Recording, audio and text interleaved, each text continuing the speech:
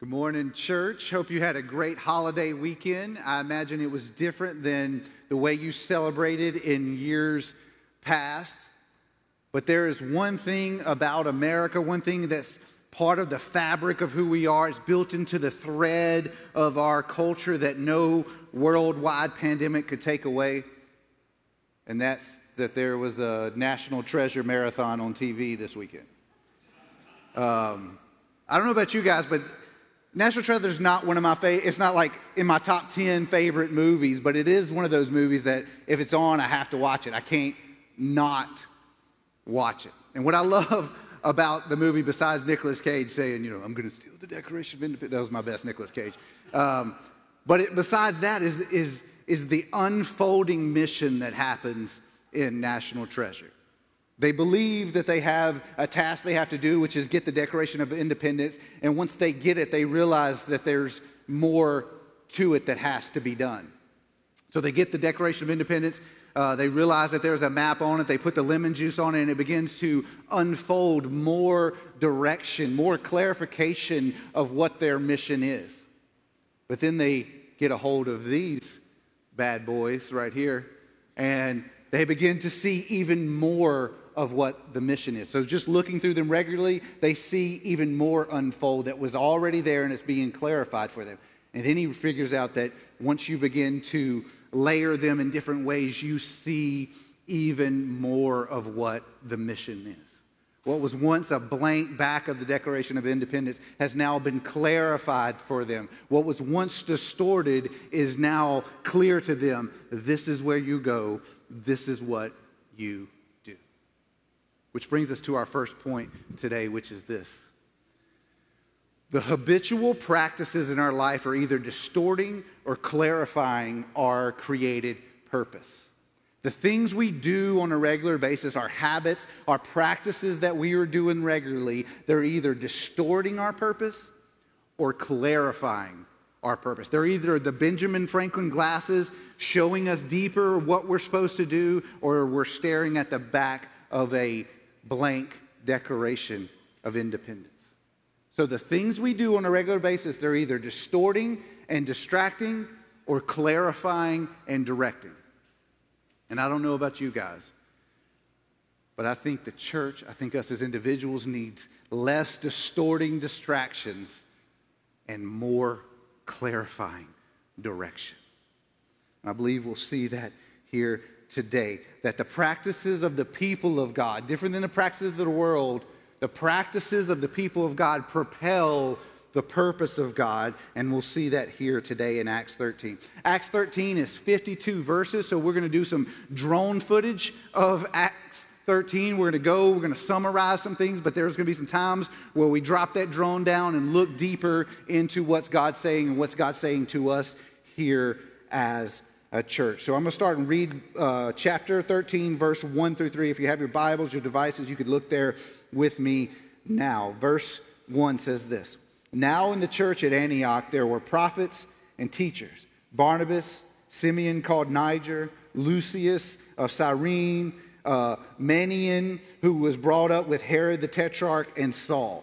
While they were worshiping the Lord and fasting, the Holy Spirit said, "Set apart for me Barnabas and Saul for the work to which I have called them." So after they had fasted and prayed, they placed their hands on them and set them off.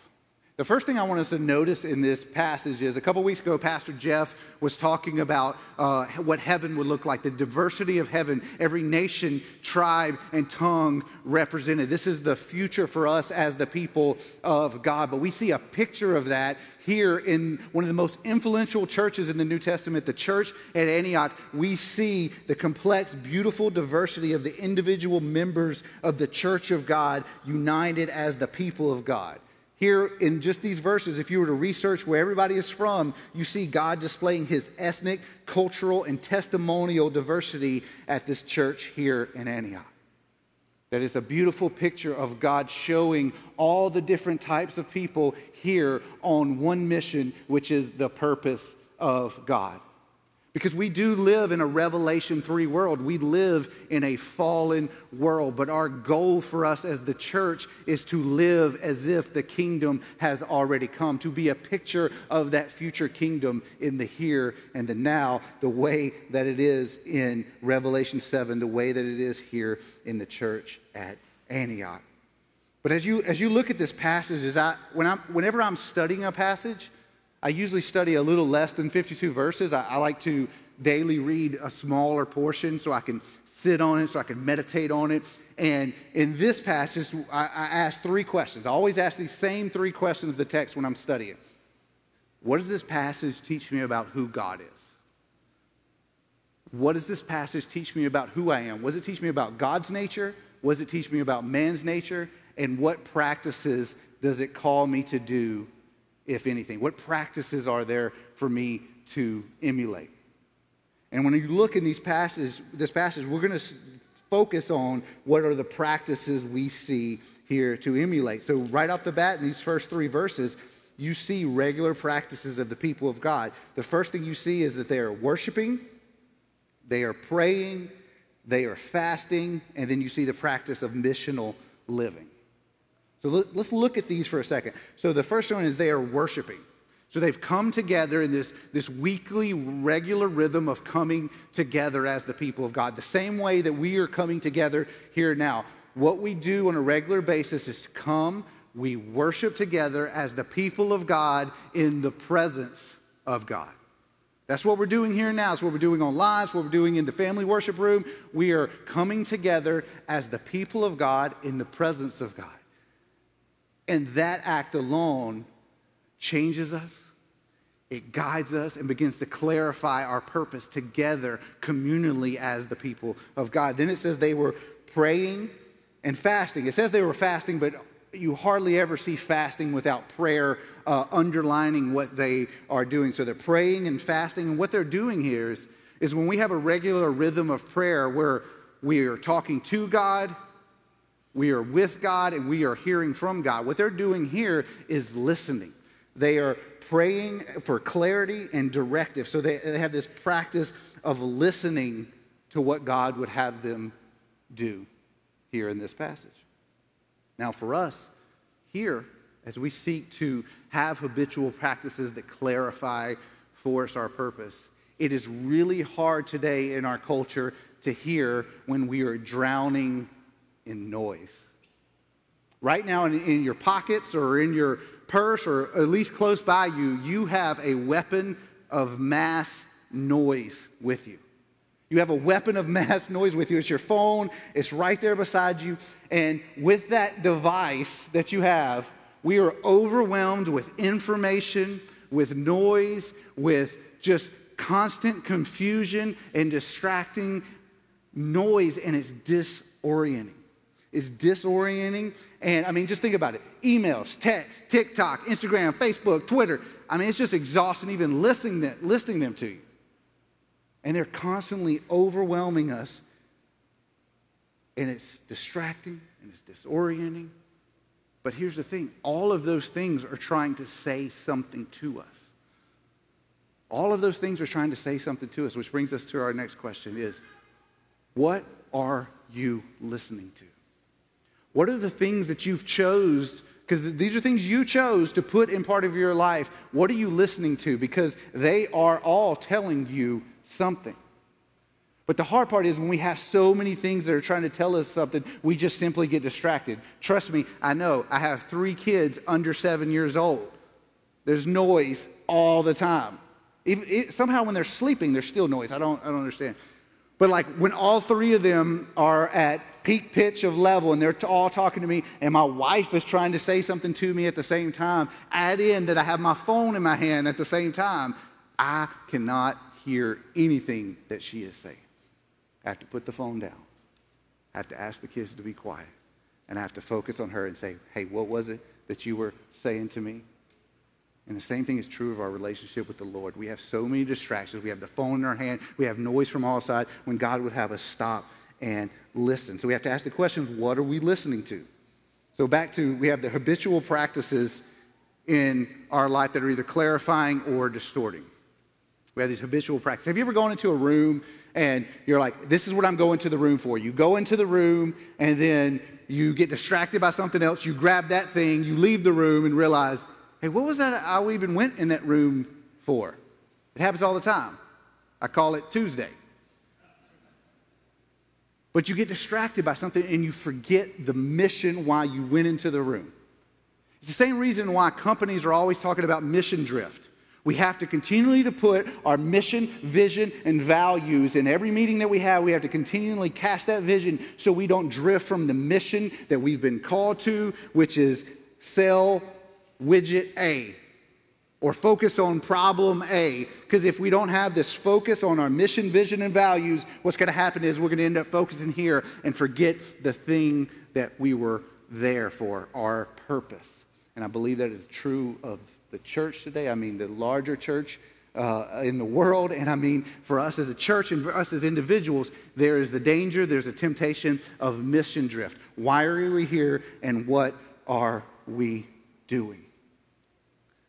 So let me ask you this. Which one of these is more clarifying practice, a more clarifying habit for you? Spending intentional time with your Creator, or spending intentional time with the creator of West Wing? Is it 3 hours of news a day or an hour of prayer and fasting? Now, don't get me wrong. I love Netflix. I love West Wing. It's one of my favorite shows. I love movies. I started this whole sermon with an illustration about a movie. I'm not anti-movie. I'm not anti-news. I'm not anti-Netflix. But if our intake of Netflix and the news outweighs our intake of time with the Lord, we are going to be malnourished and full of mission drift. Because our practices point to our purpose. Our practices clarify our purpose. And what's happened is as we become the people of God, we've traded what the world's purpose was for you, because the world does have a purpose for you. All those noises in your life have a purpose for you. But as the people of God, we've traded the world's purposes for us and taken up God's purpose for us. And we see this in Acts 13 in these first 3 verses. They're worshiping, they're praying, they're fasting, they're listening, and God speaks.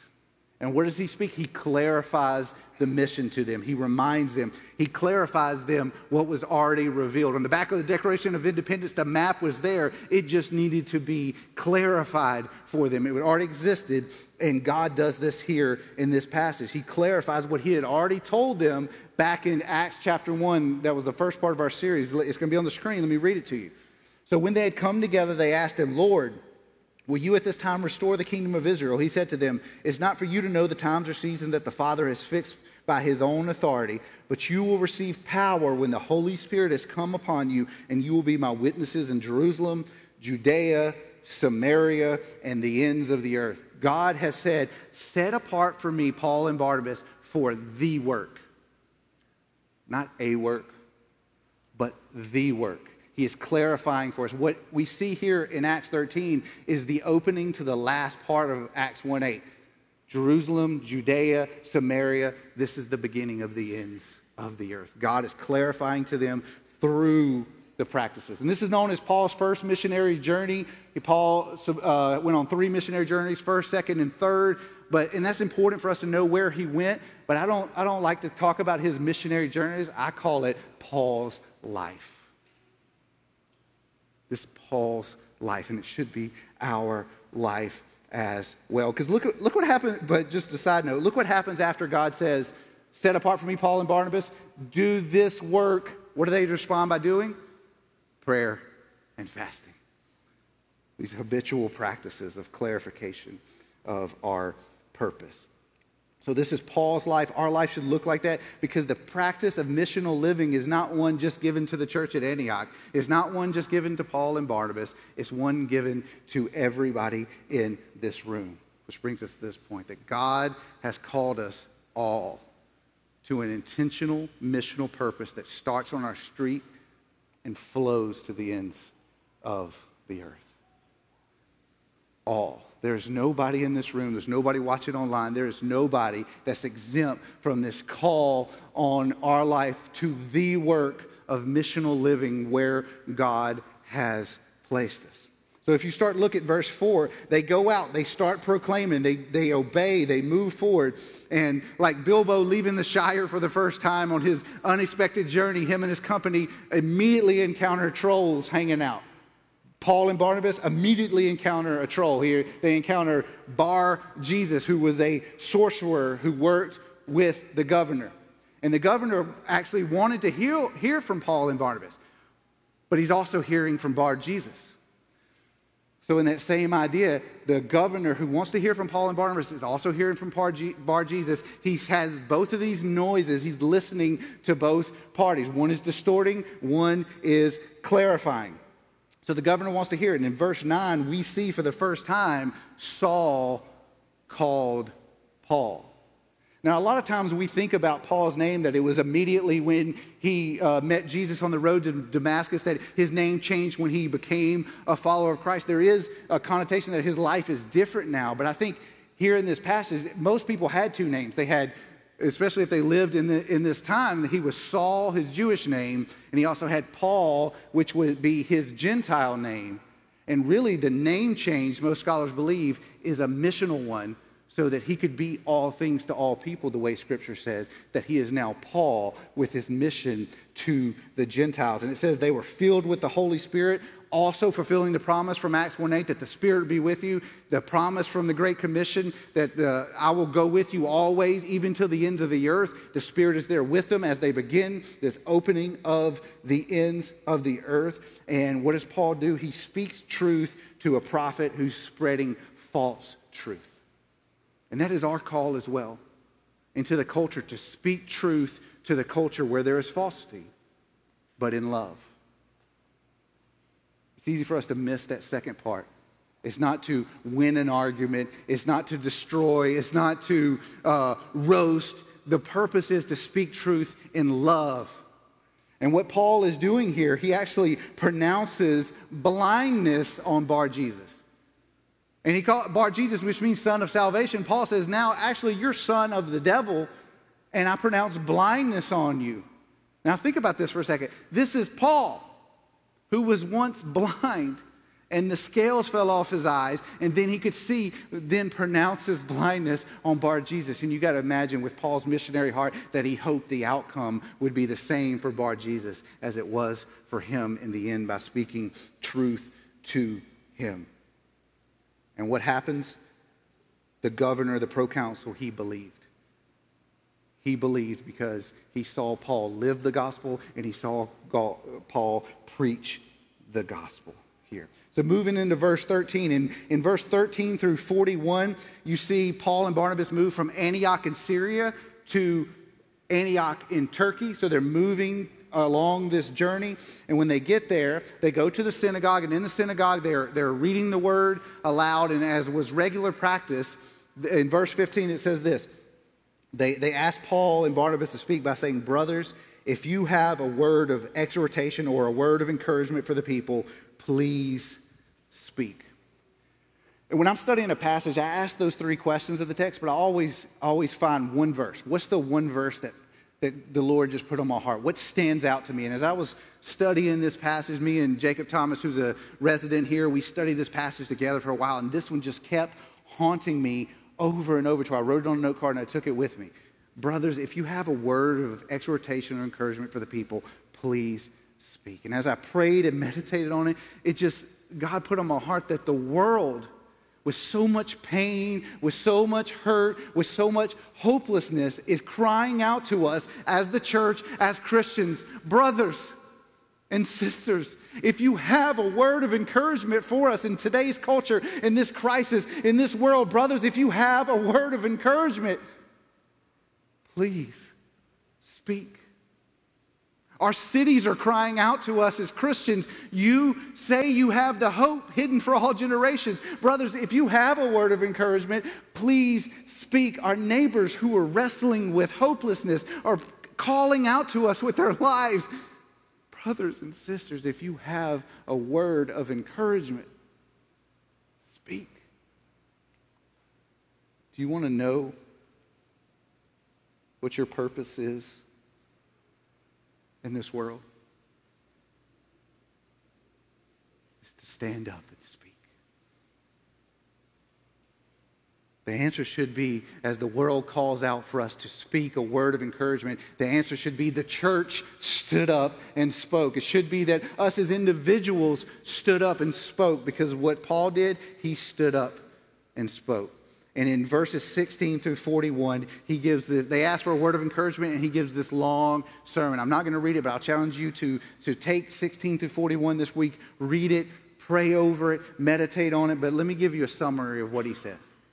He gives a picture of redemptive history, of God's sovereignty of all of history. You frequently see the phrase, God gave, God gave, God gave, that God was in control of all of history, but every one of his promises, every one of his movements is pointing to one specific promise, which is the coming of a Savior who is Jesus Christ, who came and he lived, and the purpose of him coming was for him to live, die on the cross, and the purpose of his message was to proclaim the forgiveness of sins and the freedom from that sin that entangled you. So as the world is speaking to us and saying, brothers and sisters, if you have a word of encouragement, speak. To me, to you here today, what better word of encouragement do I have that your sins are forgiven and that you are free from that sin to go and live on mission?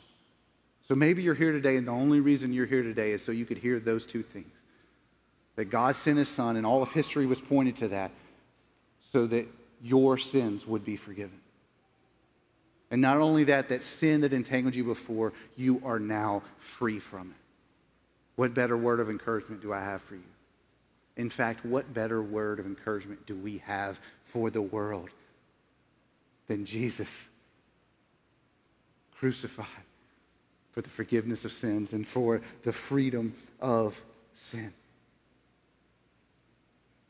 God has called us all into this missional way of being in the world that Paul was living, that Barnabas was living. He's called us all into that way of being in the world.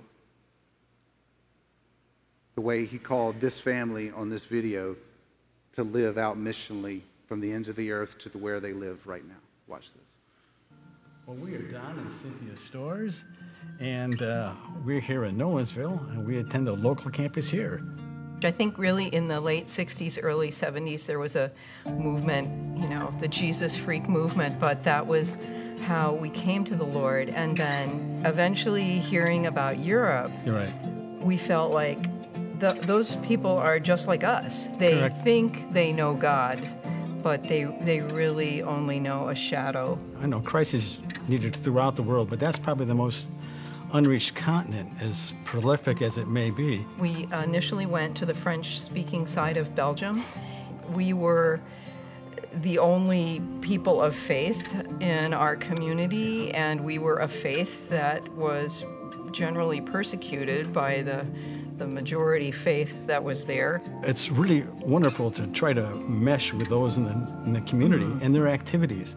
And I was very fortunate. I had not played a trombone since my high school days, and yet I brought it with me. Why, I have no idea why, until my son's saxophone teacher saw a trombone sitting up in my house, and he said, "Whose trombone?" He said, "It's Daddy's." And so he asked me if I wanted to play in a Tommy Dorsey, big band song. Big band. I said, "Yeah, I'll give it a shot." I did it for 3 years. I thoroughly enjoyed it, and through that, I had an opportunity to get to know these men and a few ladies in the program, and it was really a great opportunity, and I had a chance to share our faith with them. I think about Paul, and he used what he had as a bridge to the community. He was a trained teacher. He knew the Jewish law really well.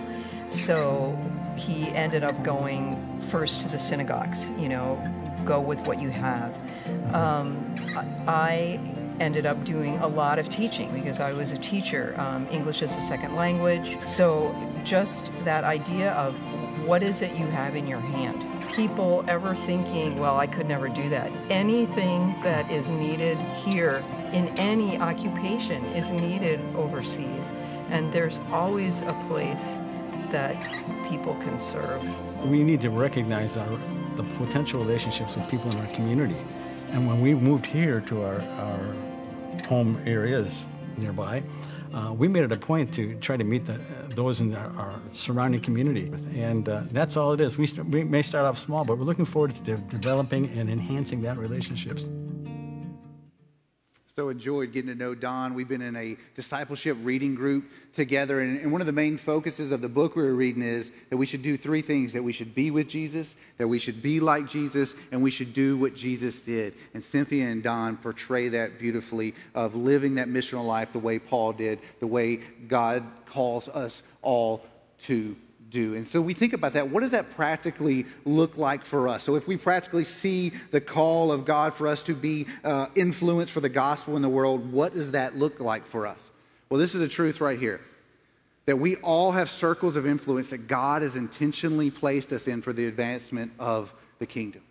We all have circles of influence that God put us there for a reason. You live where you live, you work where you work, the team that your kids are on or that you coach, the Walgreens you go to, everything in your life, you were placed there for a reason. This is your circle of influence. And look at this quote. God never gets the address wrong. Let that sink into you, the way water sinks into dry soil, the way the water to a plant that needs water, how it perks up right when you give it the water. Let that perk your soul up, that God never gets the address wrong, that you live exactly where you live because God put you there, and that the people around you are exactly there because God put them there. God never gets the address wrong. And right now in our life, in these circles of influence, I believe our culture is in a place that is ripe for renewal. You ever seen a giant sequoia tree? The largest trees in the world. But did you know that a giant sequoia tree cannot reproduce without fire? It takes fire for a giant sequoia tree, one of the oldest trees, largest trees in the world, has to reproduce through fire. What happens is the fire comes in, it opens up the cone, releases the seed into the ground. The fire puts the nutrients in the ground for the seed to begin to reproduce. The forest fire cuts away the brush from the canopy so the sun can come in and begins to grow the largest and oldest trees in the world. It takes fire to reproduce a giant sequoia. It takes crisis to renew this tree. And Mark Sayers, a cultural commentator that if you've never read anything about him, you should, always says this, that crisis precedes renewal. Crisis precedes renewal, and that's for us individually. Paul's life, he had crisis in his life, and it renewed his mission to be on the purpose for God to take the gospel to the ends of the earth. In my life, it was crisis that led me to become a follower of Christ. So individually, it's usually crisis that gives us the moment of renewal. If we have a renewing of our faith, it comes through crisis. Often at times, it also happens communally, that it comes through crisis. Well, brothers and sisters, I'm not sure what a crisis is if we're not in one now. That the world is ripe for renewal. And our circle of missional influence has two types of people, either people that need to be reminded of the truth of the gospel or need the hope of the gospel for the first time. So when we think about these circles of influence, let's put this graphic on the screen. This is our love everyone always circles of influence. How can we love everyone always with the gospel? So when we did the Love Everyone Always Summer Challenge, we looked through these circles of how can we intentionally mobilize people in these areas. So look at this first one, our neighbors. So if God never gets the address wrong, you were put where you live for a reason. Now, sharing the gospel with your neighbors is more than just knowing their name, but it's not less. So think about it for a second. Can you name the person that lives directly across from you? What about the person who lives beside you? What about this side? What about behind you? You live in an apartment. Can you name the person that lives above you, below you, beside you? If you answered no, I can't do that to any of those, then that's your challenge. God has put you there for a reason to, at the very least, know their names. Because I truly believe the best way to share the gospel is relationally, with knowing the people in your life, inviting them into your life, and you into theirs. So knowing their name. Think about neighborhood. So your neighbors, what about your neighborhood? We have 3 campuses here in this area, which means we have people in almost every single neighborhood and apartment complex in this whole area.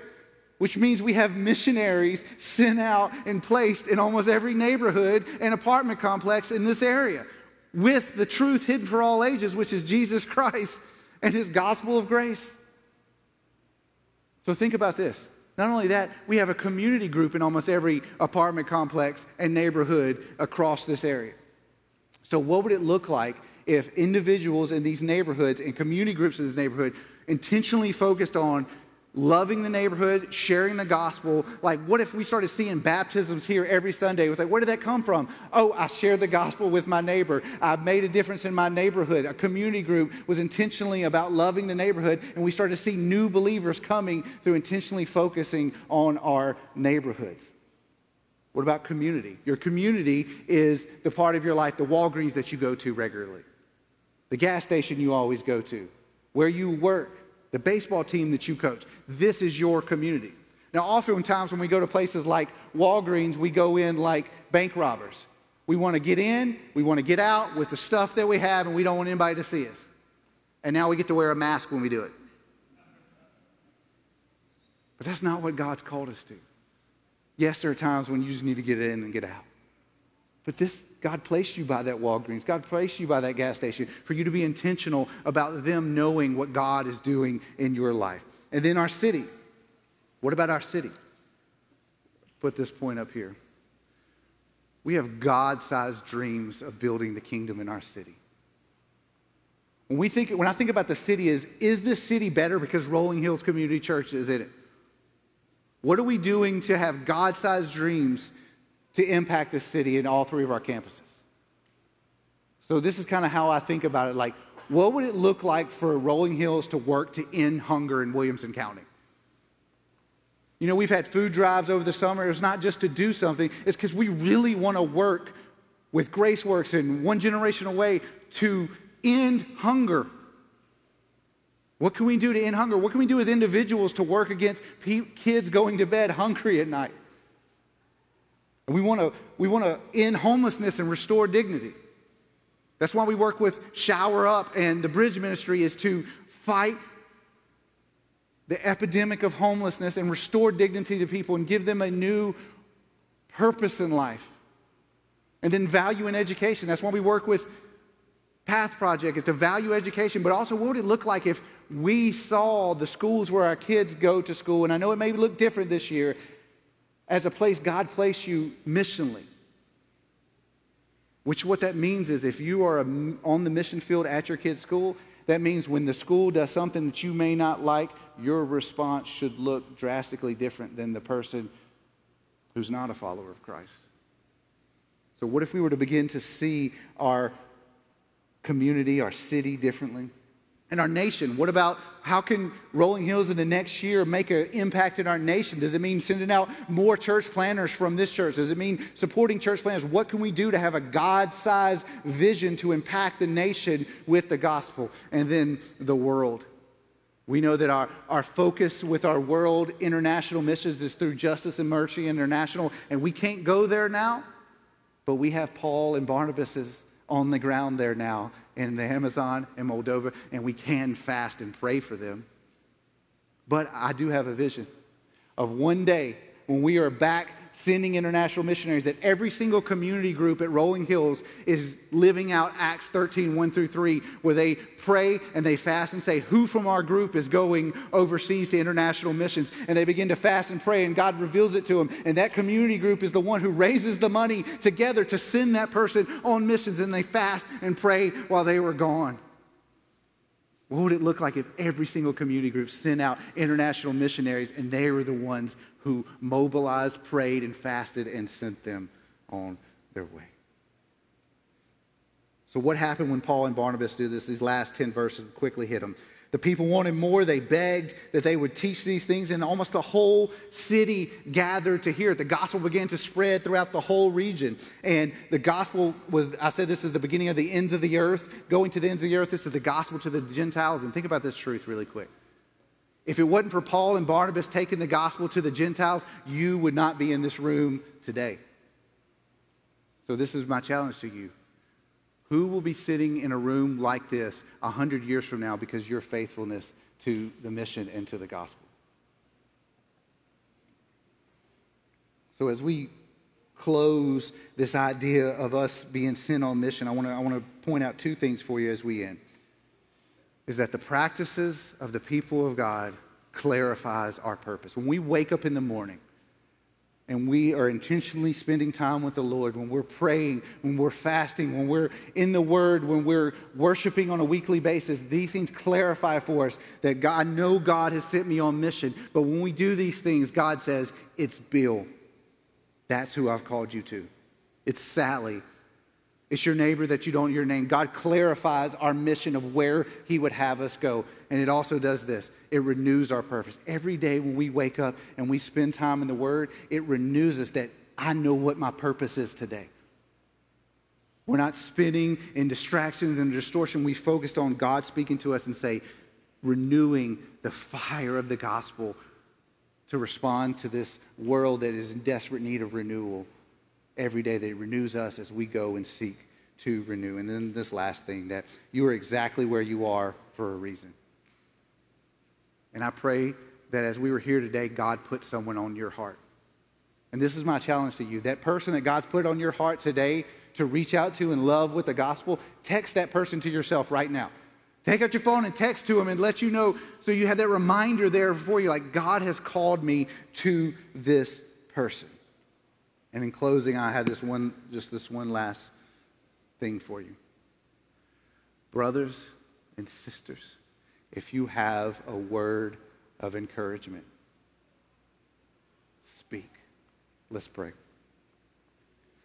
Father, if there's anyone here today that needs to take hold of the truth that they are forgiven from sin and they are freed from sin, Lord, I pray you overwhelm their hearts with the grace and the mercy found in you, Jesus. And for all of us, Lord, I pray that you would light us on fire for the gospel, to take it to everyone that you have put around us, God, that we would see our life as a mission field, Lord. As Paul was a light to the Gentiles, Lord, you would make us a light to the world, because your name is a light that pushes back all darkness. Lord, as we share the gospel, we are pushing back lostness. We are pushing back darkness, Lord. We know that the end of all things, your name will be lifted high. Let that first start in our hearts and spread like fire to the people around us and to the ends of the earth, Lord. Because there's one name above all, and that is the name of Jesus. And let us live like we truly believe that. Amen.